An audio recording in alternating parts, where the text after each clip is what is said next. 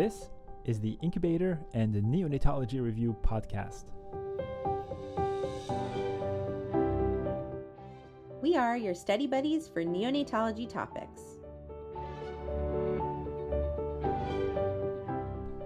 I'm Dr. Ben Korshaw. And I'm Dr. Daphne Yasova-Barbeau. Welcome. Hello, everybody. Welcome back to the Incubator and Neonatology Review podcast. It is Wednesday. We're doing GI questions. Daphne, how are you? I'm doing well.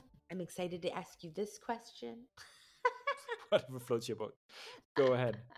Because this is not something we see very commonly. And then when you get this on the test, you're like, gosh darn it. Why? This question number 9.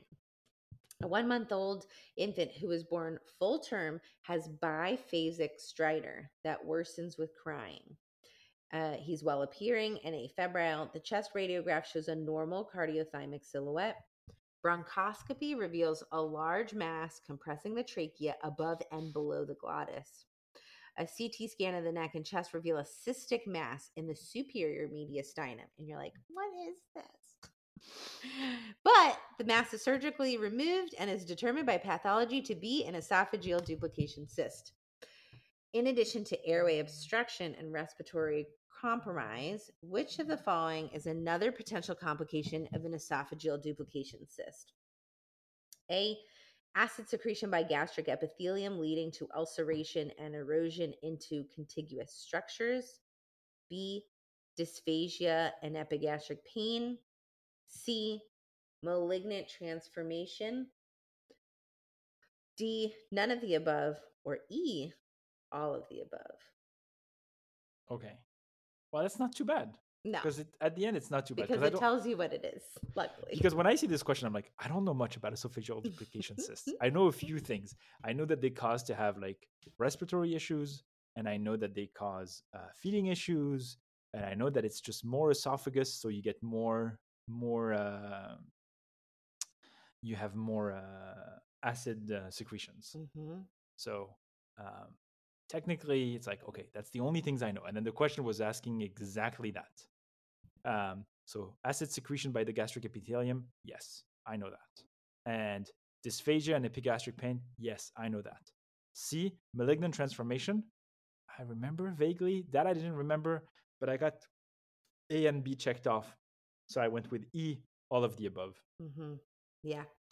I think this is a good question for like test taking strategy. Like you're short on time or you got to the question stem and it's like long and you're starting to panic.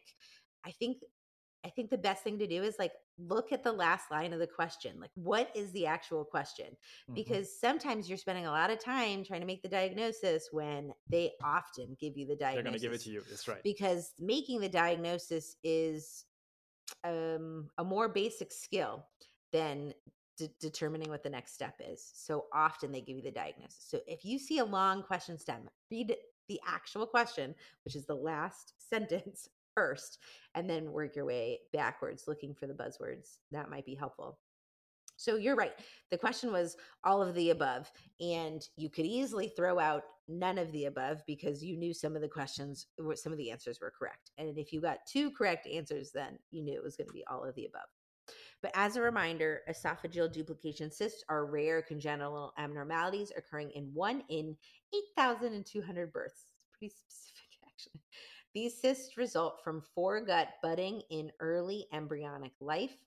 They can be spherical or tubular cells. They can contain smooth muscle, skeletal muscle, columnar, squamous, or gastric epithelium, or a combination of the above.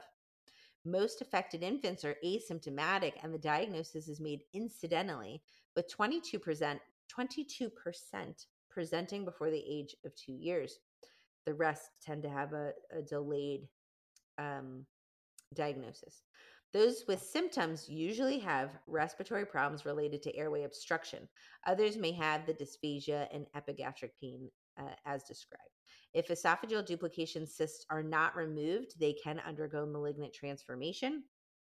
If they contain gastric epithelium, They may produce acid, and acid production may cause ulceration and erosion into neighboring structures. Resection is the definitive treatment with removal of intrathoracic cysts, presenting potential risk to the recurrent laryngeal nerve. So that easily could have been another question, that this baby underwent surgery and then had symptoms of a laryngeal nerve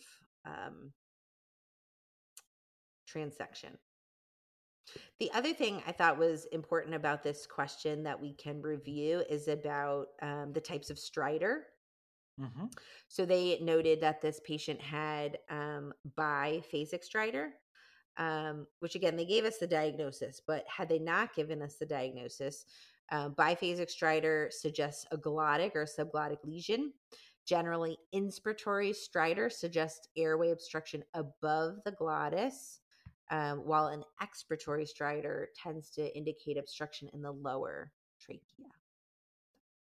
That's actually very helpful. Thank you for doing that. No problem. All right, buddy, your turn. Mm-hmm. Question 10. Yeah, we're making our way there. That's not bad. You have a 2-week-old, former 29-week gestational age infant that develops feeding intolerance and abdominal distension. Oh, is it neck? Again. Isn't that should be the t-shirt, Daphne? Is it neck? Is it? I think it should be a t-shirt. We Should always we make it? this is on our mind all the time. Is it neck? Yeah, but it could easily be. Is it sepsis? Right. Maybe that could be the front could be neck, the back could be sepsis, and then there could be an inside thing. It says could be both. All right. Could be both. Could be both. Okay, so you have a 2-week-old, 29-weeker, develops feeding intolerance, abdominal distension. Radiographic findings demonstrate pneumatosis intestinalis, free intra-abdominal air, which is consistent with neck. There you go. They give it to you, as you said. Now, the pediatric surgeon recommends laparotomy while obtaining consent for the procedure. The parent asks the surgeon about potential complication. Which of the following statement is true? Choice A. Laparotomy has been shown to have lower morbidity and mortality rates compared to primary peritoneal drain placement for the surgical management of neck. Choice B.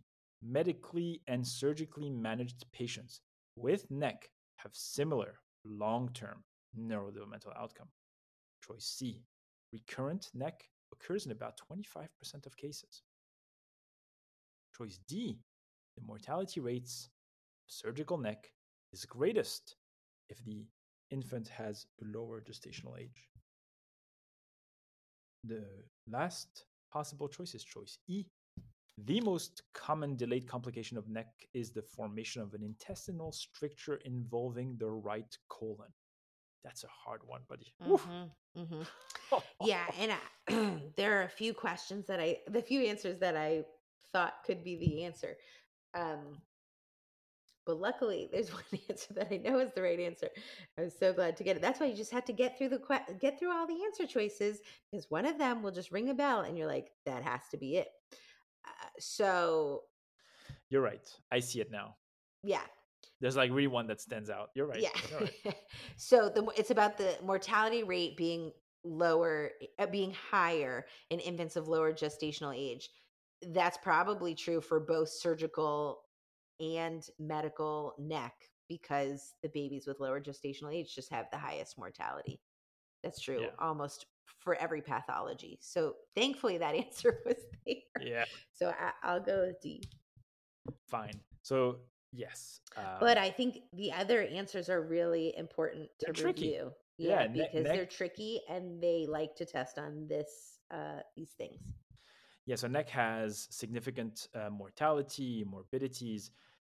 Interestingly enough, stricture formation is the most common delayed complication after recovery from acute neck and occurs in both medically and surgically managed patients. What was there was an answer choice, right? Yeah, but they gave a location. That's right. Up to 36% of affected infants may develop a stricture, with the majority occurring in the left colon, not the right colon. Correct, I should say. That's tricky. That was really tricky. Very tricky. Because that stricture formation is, That could be a right answer, right? Yeah, and more common, right? We said this on the podcast, more common in the medically treated than the surgically treated. The overall incidence of recurrence of neck is approximately 6%. Most recurrences can be managed medically, while patients who have medically managed neck have similar neurodevelopmental and growth outcomes compared to patients without neck. Surgical neck is definitely a hit when it comes to long-term outcomes. Um, However, similar rates of morbidity and mortality have been shown with patients who receive laparotomy or primary peritoneal drain placement for the management of neck. The mortality rate of surgical neck is dependent upon the severity of the disease and is greatest in infant of lower gestational age. Okay, I think we have time for one more. Yeah, please. Go ahead. Okay. Question 11. An omphalocele is a congenital abdominal wall defect resulting from incomplete body wall folding during embryogenesis. You love embryology. That's a strong statement. Let's not get too Which of the carried away. following statements is false? I think these are harder than which of the following statements is true. So, which of the following statements is false? A, approximately 10% of infants with omphalocele will also have gigantism, macroglossia, and hypoglycemia secondary to pancreatic hyperplasia. B, associated genes include pituitary homeobox 2, insulin-like growth factor 2, cyclin-dependent kinase inhibitor 1C, and the MTHR gene polymorphism. Methylene tetrahydrofolate, right? Methylene tetrahydrofolate reductase gene polymorphism. It wasn't as hard as I thought it was going to No. be. C, congenital anomalies are noted in 50% to 70% of patients with an omphalocele. D, the incidence of omphalocele is 1 to 3 per 10,000 live births. Or E, the presence of an omphalocele is associated with young maternal age. And you get down on your knees and you thank the gods for that last answer choice, right? That's right. That's right. Because Yeah, this is I mean, like a thing that you should just it's commit almost to a memory. buzz. Yeah, it's almost a buzz because I think you often study gastroschisis with omphalocele. You sort of do the comparison. That's right. And one of the big things that they compare well is that, or they compare poorly, I guess, if you want to say, is that gastroschisis comes in for mothers with a young age and not an omphalocele. So while you may be wondering whether the incidence is truly 1 per 10,000, right. you know for sure that young maternal age abdominal wall defect usually points to gastroschisis, not omphalocele. So I'll let you tell us about these other answer choices, but E is the answer. Yeah, and so this is one where you're like, you're thinking about the individual genes, and you're like, what am I gonna do? Just read all the answer choices first before Till you the get end. totally overwhelmed. Just read them all first. But you're right, gastroschisis is commonly associated with mothers of young age, whereas the omphalocele is associated with advanced maternal age. So, omphalocele is a midline defect characterized by eviscerated abdominal contents, typically covered by a protective sac. Approximately 30% of affected infants have an abnormal karyotype, including trisomy 13, 18, and 21. So, 1/3 of babies with omphalocele have an abnormal karyotype, and trisomies are very common. Approximately 50 to 70% of affected patients have associated congenital anomalies. So you should be looking for other anomalies, including 10% of cases have Beckwith-Wiedemann syndrome, characterized by omphalocele, gigantism, macroglossia, and hypoglycemia secondary to pancreatic hyperplasia. And they love to test on Beckwith-Wiedemann. So just know Beckwith-Wiedemann cold. Several genes, including pituitary homeobox 2, insulin-like growth factor 2, cyclin-dependent kinase inhibitor 1C, and a methylene tetrahydrofolate reductase gene polymorphism. If you're curious, it's 677C-T, have been associated with omphalocele. However, their roles in the pathogenesis remains unclear. Thank you very much. Thank I you. will see you tomorrow, Daphna. Sounds good. Thank you for listening to this episode of the Incubator and Neonatology Review podcast. If you like our show, please leave us a review on Apple Podcast or Spotify. We would love to hear from you, so please feel free to reach out to Daphna and I via email by sending your messages to nicupodcast@gmail.com. You can also message the show on Twitter @NICUPodcast. Thanks again for listening, and see you next time. This podcast is intended to be purely for entertainment and informational purposes and should not be construed as medical advice. If you have any medical concerns, please see your primary care practitioner. Thank you.